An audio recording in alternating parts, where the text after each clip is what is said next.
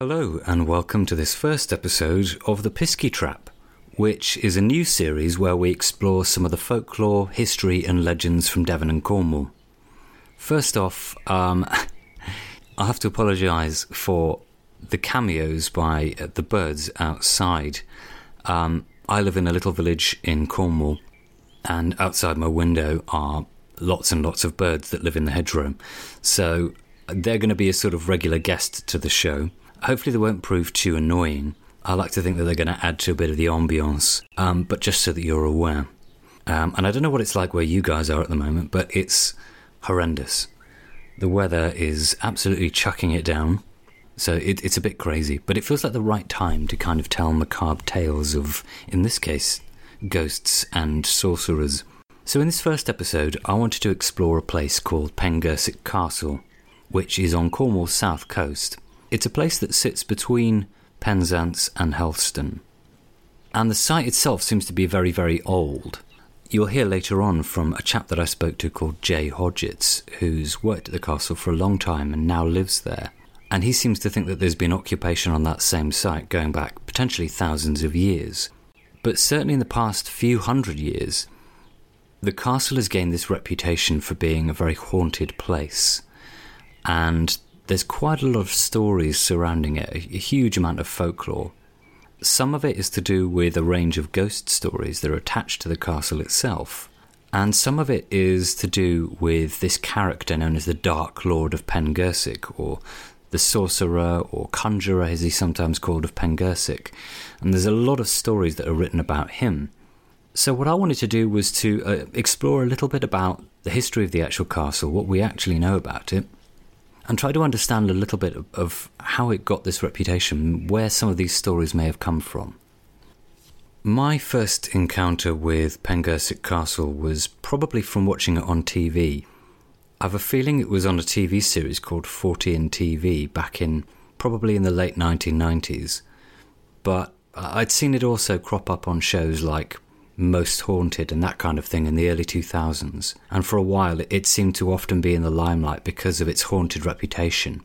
There was a big thing for a while of sort of paranormal shows and, ghost investigation type shows, and the castle has kind of since moved away from those kind of events and more towards hosting weddings and events, because it's a very beautiful place.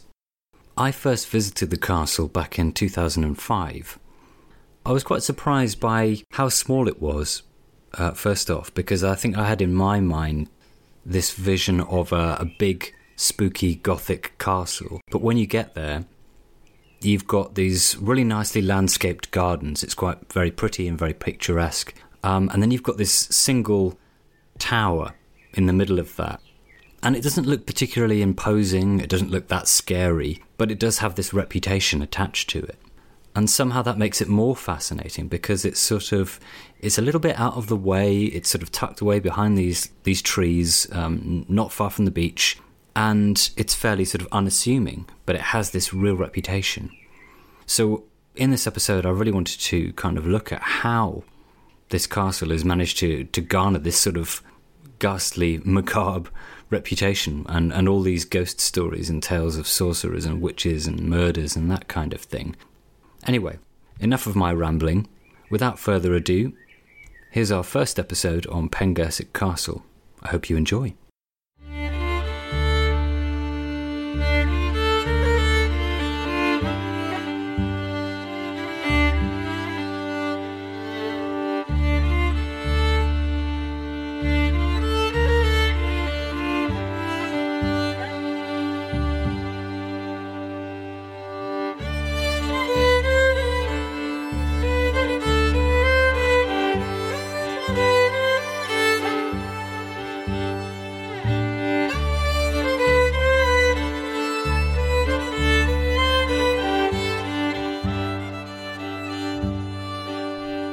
Among the most curious of the stories once told, I believe they are nearly all forgotten, are those connected with Pengersick Castle.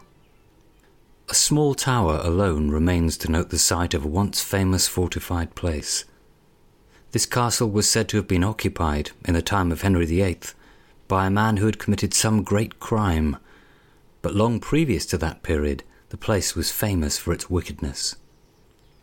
That was a quote from a book by Robert Hunt called Popular Romances of the West of England, which was published in the 1860s. It gives us this description of Pengersick Castle. The castle basically sits at a place called Pray Sands, which is on Cornwall's south coast between Penzance and Helston. And it's a place that's long had this reputation for strange tales and legends. It's appeared in countless books on the subject of ghosts and folk tales and things like that. And that long association that it's had with the paranormal has meant that it's been the subject of lots of different TV shows as well. But if you go there today and you look at the castle, the tower that you'll see, that appears to date from sometime in the 1500s and was supposedly built by a man called John Millerton, who we'll come back to a little bit later. But I've done a bit of research, and according to a few different sources, it seems that there's been a castle on that same site going back to the 1100s as well. So aside from the fact that there's clearly been a castle on that site for a long time, and it's obviously very old, what is it about this place that makes it so fascinating? Well, if you were to go right now and you were to go and Google Pengersick Castle, I can pretty much guarantee that what will crop up will be phrases like Cornwall's most haunted castle, or advertisements for ghost tours or paranormal nights and that kind of thing. Basically, over the centuries, there have been countless stories surrounding the castle that have built up, often to do with ghosts. Some of the stories are particularly famous, and because there's so many stories out there, what I've had to do for this episode is to really collect together some of the stories that really stand out, because either they stand the test of time and they're stories that have existed for a long time, or because they're particularly famous. Otherwise, to go through every single story would take far too long. So I've chosen to prioritise the most famous stories and the ones that tend to crop up most often in the course of my research. There was a famous paranormal investigator and author called Peter Underwood who wrote a book called Ghosts of Cornwall, and in it he said this, and I quote, "Pengersick Castle was once occupied by the violent Henry de Pengersick, known as Henry Lefort, who was excommunicated for attacking and wounding a vicar and a monk."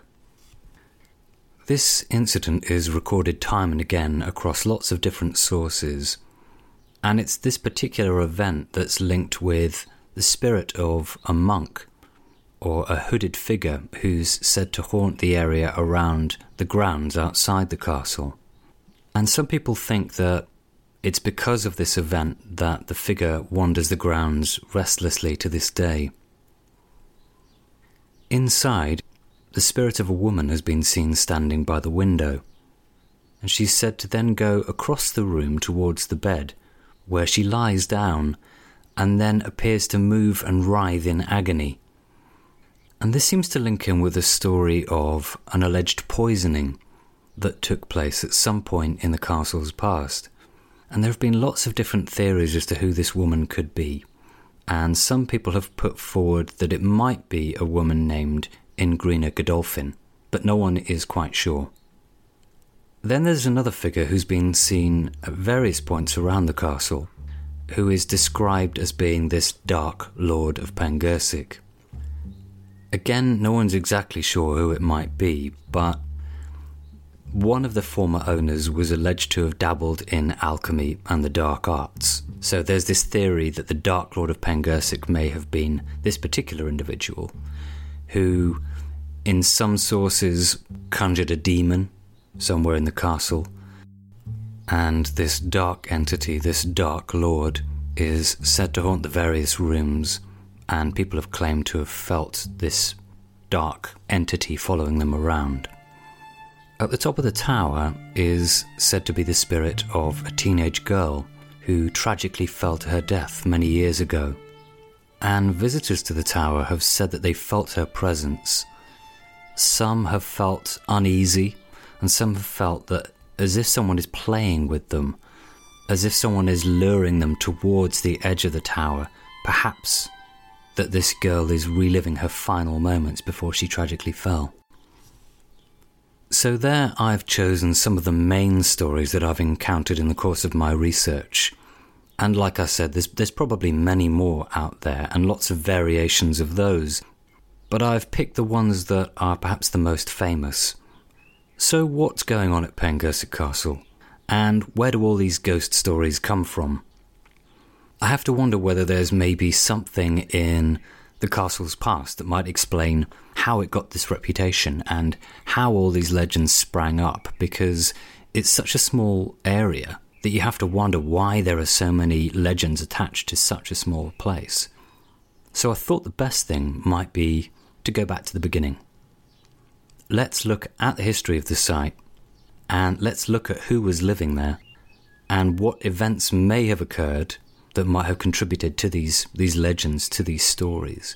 How can we separate perhaps the fact from the fiction, if you will? So I thought I'd start with this character of Henry Pengersick, because his name crops up so often, and because he's the first person really associated with the castle going back to the medieval period. And I've got a quote here from Historic England about the site, which reads, "A number of early 13th century individuals are named de Pengersick, but many of them may have come from the adjacent hamlet. By the start of the 14th century, a Henry Lord of Pengersick was in control of the estate, and he may have been the person responsible for building the first defended house on the site." End quote. So now we're going back to the early 1300s here, when we've got Henry Pengersick, who is recorded as living there.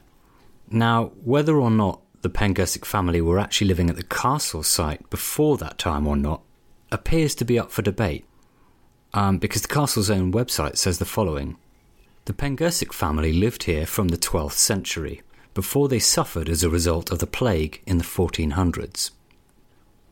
So it seems that the family could well have been at the castle for some time before the 1300s, and that perhaps the family line died out as a result of the plague, basically. What we know for certain is that by the 1330s, we've got Henry Pengersick living there. We know that partly because, as I mentioned earlier, he's excommunicated by the church for attacking members of the clergy, and this seems to crop up in lots of different sources. Here I'm quoting from Historic England, which simply says this: "In 1335, Henry Lefort Pengersick was excommunicated for wounding a priest." End quote. And this is a story that keeps recurring.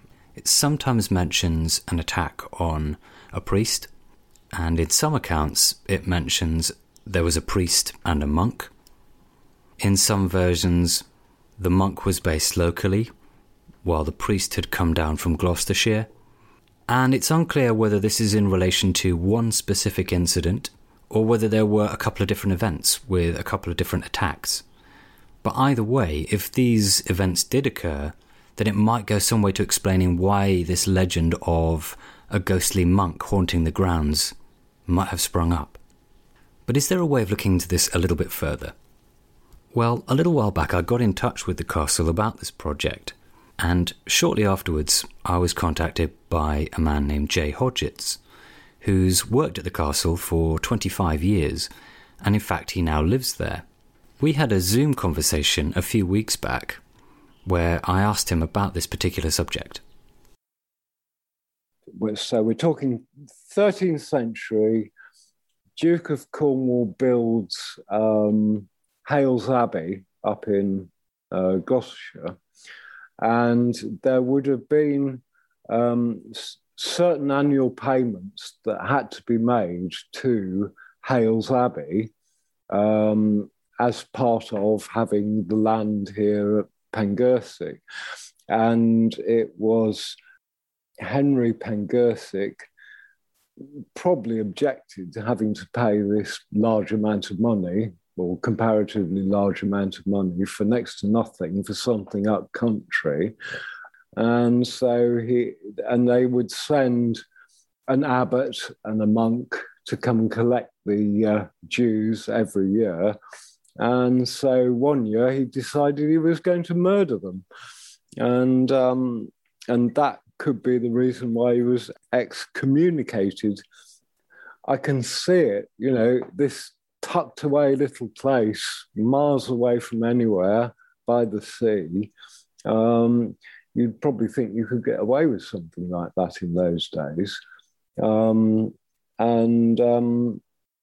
What is interesting in that one, a particular form of habit that the monk wore in those days, that has been seen by some people in the garden.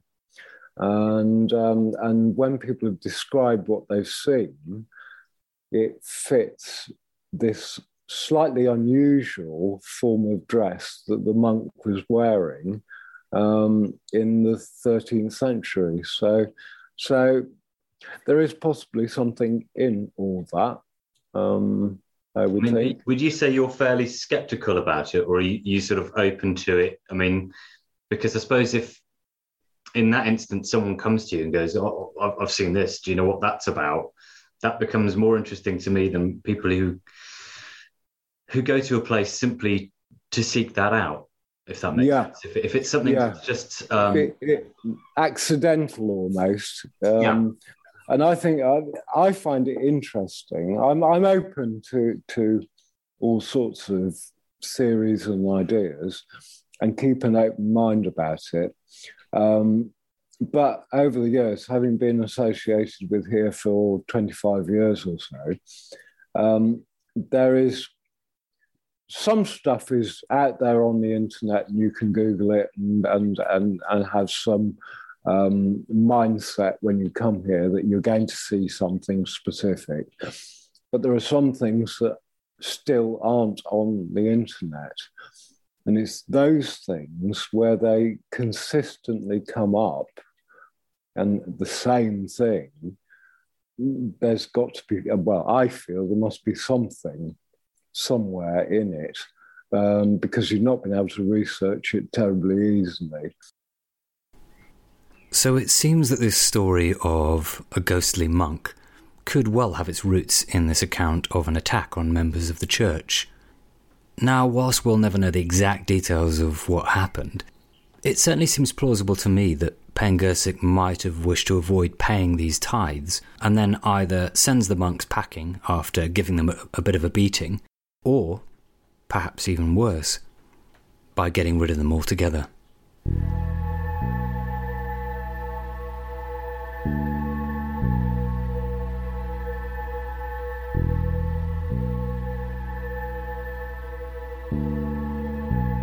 I want to jump forward now a little bit in the castle's history by around 100 years or so, because it seems that the impact of the Black Death meant that essentially the male line of the Pengersicks dies out, and that through a series of different marriages it eventually ended up in the hands of a man named John Millerton. Now, Millerton's a really fascinating character because he seems to be at the root of all these tales of the Dark Lord of Pengersick, and there are various murders that are attributed to him as well, including this alleged poisoning. However, we have to be a little bit careful here because some of the sources attribute these stories to John Millerton, who we know rebuilt the castle in the early 1500s, but some of them attribute them to William Millerton, who was his grandson. I've got an example here for you from Peter Underwood, who says the following.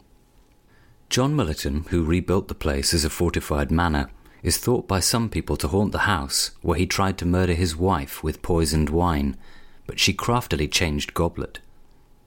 Another story is that while they were dining together, Millerton suddenly announced he had poisoned his wife's drink, whereupon she replied, in that case they would both die, for she had poisoned his. End quote. So that's one take on it. But another writer called Sabine Baring-Gould, who was writing in the 1800s, attributes this whole poisoning thing to William Millerton, who he claims had this really cat and dog relationship with his wife. He tells the story in a much more dramatised and theatrical way, and I've got an example of that for you here. They hated each other with a deadly hate, and at length each severally resolved that this incompatible union must end. William Millerton said to his wife, Honor, we have lived in wretchedness too long.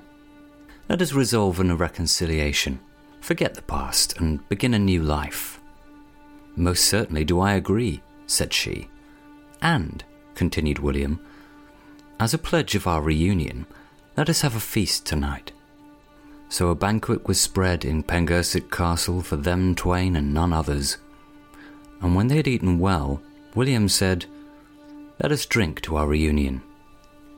"I will drink if you will drink," said she. Then he drained his glass.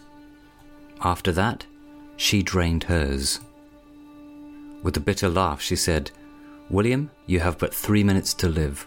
Your cup was poisoned."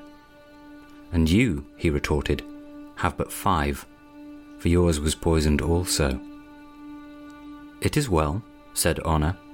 "I am content. I shall have 2 minutes in which to triumph over your dead carcass and spurn it with my foot." As you can see, this is almost the stuff of Shakespearean tragedies and TV dramas, and it really starts to sit firmly now in the realm of legend and the storytelling tradition. And this is just the beginning. Things really start to become much more weird and wonderful and whimsical once we enter the realm of the Sorcerer of Pengersick. So I'm now going to turn to Robert Hunt again, who wrote down a little trilogy of stories, the first of which is entitled How Pengersick Became a Sorcerer. And he basically tells how the first Lord of Pengersick wants to marry his young son to a much older woman who's a member of the Godolphin family, a very distinguished local family. The Godolphin woman, it seems, is pretty keen. She's really attracted to the young Pengersick, but he's not interested at all, and eventually he turns her down. Despite her turning to a witch called the Witch of Fradham, asking her to brew all these love potions and try to put spells on young Pengersick, none of it works, and eventually she ends up marrying the older Pengersick instead. Now this Witch of Fradham has a young niece called Bitha, and she's been involved, recruited really, in this whole plot to brew love potions, but in the course of that, she herself also falls in love with young Pengersick, and this starts to spark a real jealousy and a bitter rivalry between the older woman, who's now stepmother to young Pengersick, and Bitha. Eventually, the stepmother manages to persuade the old Pengersick that his son is making unwanted advances towards her, and that she fears for her safety, and she begs the old lord to have some sailors come and basically take his son away to sea, promising that she's going to provide him with a new heir soon anyway. However, the young Pengersick manages to evade all of these plots, and eventually he decides to run away, and for many years, no one hears from him. Meanwhile, the stepmother and Bitha continue to keep plotting and counter-plotting in efforts to try and get their hands on old Pengersick's wealth. And one day, when the old man is lying on his deathbed, Bitha finally reveals to him how wicked his wife has been, and she confesses to him that he's actually dying from the effects of a poison that she herself has administered. And here for the next part, I'm quoting directly from Hunt. "The young lord, after long years, returned from some eastern lands with a princess for his wife, learned in all the magic sciences of those enchanted lands. He found his stepmother shut up in her chamber, with her skin covered with scales like a serpent, from the effects of all the poisons which she had so often been distilling for the old lord and his son. She refused to be seen, and eventually cast herself into the sea, to the relief of all parties. Bitha fared not much better. She lived on the downs in St. Hilary, and from the poisonous fumes she'd inhaled, and from her dealings with the devil, her skin had become of the colour of a toad." So to my mind, this is really starting to resemble something more like a fairy tale by this point. We've got all this plotting going on, we've got magic starting to come in, and we've got the idea of these two wicked women who are eventually punished for all their misdeeds. And then we've got the idea of this younger Lord Pengersick disappearing off to some far-flung land where he's initiated into the world of magic, and then he comes back with this mysterious young woman who's described as a princess. And Hunt says this: "She was considered by all an outlandish woman, and by many declared to be a Saracen.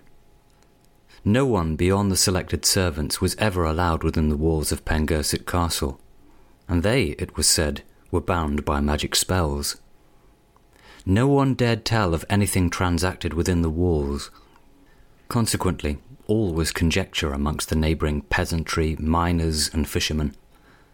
Certain it was, they said, that Pengersick would shut himself up for days together in his chamber, burning strange things which sent their strong odours not only to every part of the castle, but for miles around the country. Often at night, and especially in stormy weather, Pengersick was heard for hours together calling up the spirits by reading from his books in some unknown tongue." So this really becomes a sort of origin story, if you like, for the character of the enchanter or the sorcerer, who's later on established as, well, he's a bit of a conflicting character really, because quite clearly he's dabbling here in the dark arts in these stories, but at the same time Hunt describes him as fighting back against the demons, and that he's often aided by his wife, who plays the harp and sings these soft songs in her native tongue. But then he's described as riding a horse which is said to be of satanic origin, which he's somehow tamed. And he's also described as being feared by everyone, but yet respected for his good deeds. So there's quite a lot going on there, really. Storyteller Mike O'Connor, in his book Cornish Folk Tales, tells a slightly different version, whereby the older Lord Pengersick is quite a cruel man, and he goes away to the Crusades, and when he comes back he's brought with him a bride who's a princess, but he doesn't treat her well at all, and in fact one day he ends up pushing her off a cliff, but somehow the baby in her arms survives, and eventually this baby grows up, and he himself as an adult goes off to foreign lands, and it's he who becomes learned in the ways of magic. Meanwhile, the older Lord Pengersick is haunted by the ghost of his wife, who appears to him in the form of a white hare, and one day while he's out riding, this hare runs across his path, and it frightens the horse, and both horse and rider end up careering off the cliff, and that's the end of old Lord Pengersick. Then the young Pengersick returns home, and he's brought with him his new wife. In this version of the tale, their return brings a kind of peace to the castle at last. But he finishes by saying that at night you can still see the ghost of young Pengersick casting fire and spells from the top of the tower. So there's a lot to unpick here in all these stories. But there is one thing that really stands out to me in the second of Robert Hunt's little trilogy, and it's the line that reads the following: "In a marvellously short time the castle, which yet bears his name, was rebuilt by this lord." So here we might have a link to John Millerton, because we know that he rebuilt the castle at some point in the early 1500s. So could he have somehow been caught up in all of this mythology at some point down the line? Well, I raised this topic with Jay during our conversation, just to see if he might be able to shed a little bit more light on this. John Millerton himself was quite a wealthy bloke. He came from Devon, and it was Elizabeth Worth and Millerton that built the castle. And looking at the archaeology of the castle, of the tower, it certainly looks as if the tower was the first bit to be built. And then something happens, and all of a sudden they go completely mad, with great halls and large two-storey side wings and great big curtain walls and gatehouses and lots of elaborate stuff. And the dating seems to coincide with the wreck of the St Anthony at Gunwallow. Now, the St Anthony was the King of Portugal's flagship. On board was his wife's dowry. And by today's standards, the cargo was worth about 86 million. Now, Millerton got to hear that the ship had floundered and knew that it was something really quite important and special. And he got together with Godolphin and St. Alban. So here you have the three leading lights, the key figures, the people that are making all the laws and the rules and convicting people and standing in judgment, dashing over to Gunwallow to lighten the load of the ship. And actually, it nearly sparked a war off between Portugal and England. They were all three arrested, taken up to London, probably banged up in the Tower. But of course, Millerton was probably quite in with Henry VIII. It was Henry VIII that granted the license for the castle to be crenellated. There is evidence to suggest that Millerton was also keeper of Henry VIII's wine cellar, which is quite nice work if you can get it. Definitely. So there's definitely a sort of best buddies thing going on there. There was also an account that most, if not all, of the sailors on board the St. Anthony had been murdered. So you've got no witnesses to what transpired. And eventually, Millerton, Godolphin and St. Alban were released and pardoned, or pardoned and released. And when they came back to Cornwall, they all start these amazing building programs. So that's when Godolphin started to build his Great Hall, and that's when Millerton really started to take off with his building of Pengersick Castle. And it's thought that it is the proceeds of all the goodies that were on the St. Anthony that funded and bankrolled the building of Pengersick Castle. So yeah, ill-gotten gains to build a rather nice house by someone in a really serious position of authority, and things don't change, do they? No. Where do you think this whole thing about the sort of Millerton being a conjurer thing comes in? Do you think that's linked with the fact that he maybe had a reputation because of the whole St. Anthony thing and it just got embellished? Or I've done odd little bits of reading around it, and it would, from what I can tell, there is a suggestion that John Millerton was a bit of an alchemist. Right. So he liked to play around with things that made loud bangs and crashes and lots of smoke. And there was myths and tales about seeing loud flashes of bright white light and smoke and stuff coming from the castle. And of course, that was probably Millerton playing around with all sorts of chemicals and things to see what happened as an experimental thing. So I think that's possibly where it had come from. There's also talk about people speaking in strange tongues.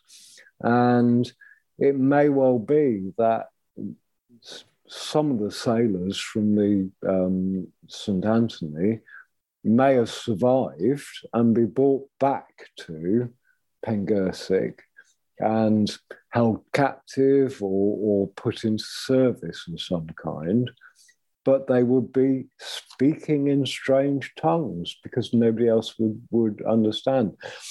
Another suggestion on that is that if Cornish was in wide use around here, around Pengersick. With Millerton coming from Devon, he would sound very different to the resident Cornish population, and then you would get people talking in strange tongues as a bit of a myth going on. It's thought that Millerton wasn't a particularly nice character, and you know the elements of the wrecking of the St. Anthony and the possible murder of all the sailors, you know, those three guys are spearheading all of that, so they're going to be culpable in terms of any tales of people being murdered and that sort of thing. And I'm guessing that a lot of the loot would have been brought back here and hidden. And the one thing that you want to do is to keep people away. So any tales with negative connotations that would deter people from coming here are going to be elaborated on, because word of mouth is a very powerful means of communication, particularly in those days. So you spread the word that there's something unpleasant going on there, that, you know, stay away, don't go there after dark because it's a bit scary. Yeah, there's a wizard on the top of the tower because I've seen him conjuring up spells and making loud flashes of light and things like that, just reinforcing the idea of something negative, rather than seeing it for perhaps what it really was. And it's a great way, like the ghost stories, it's a great way of keeping people away.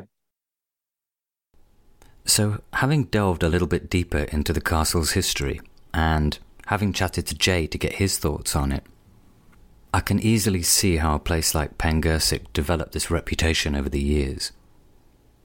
Especially when you consider that at one point in later years it fell into ruin.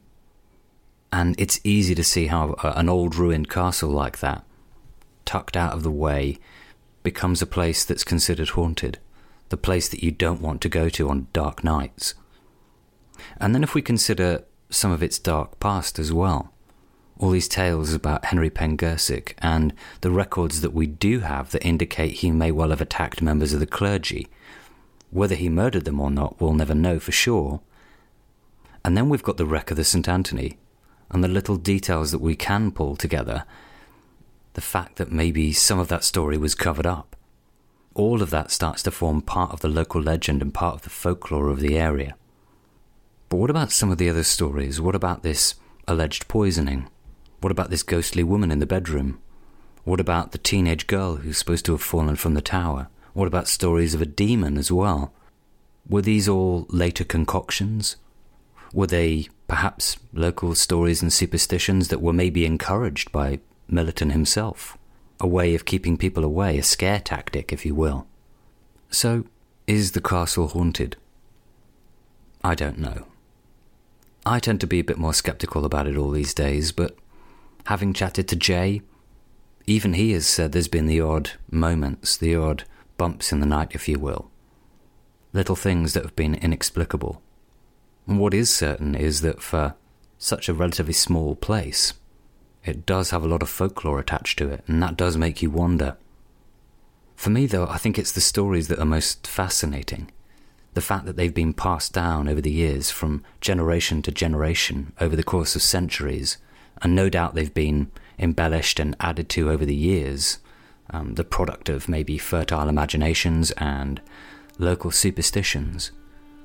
But I like to think that at the heart of any good ghost tale, any legend, that if you look hard enough, that perhaps there's a little nugget of truth in there somewhere, buried deep. Thanks for listening. I hope you've enjoyed this episode, and join me next time where we'll be exploring another ghostly tale this time from Bodmin Jail and linked with a real-life murder case. I'd like to thank Jay Hodgetts from Pengersick Castle for all his help with this episode, and if you'd like to find out more, you can check out the reading list for this series. The Pisky Trap is hosted by me, Keith Wallace, with music by Elizabeth Westcott and original artwork by Karis Harrington.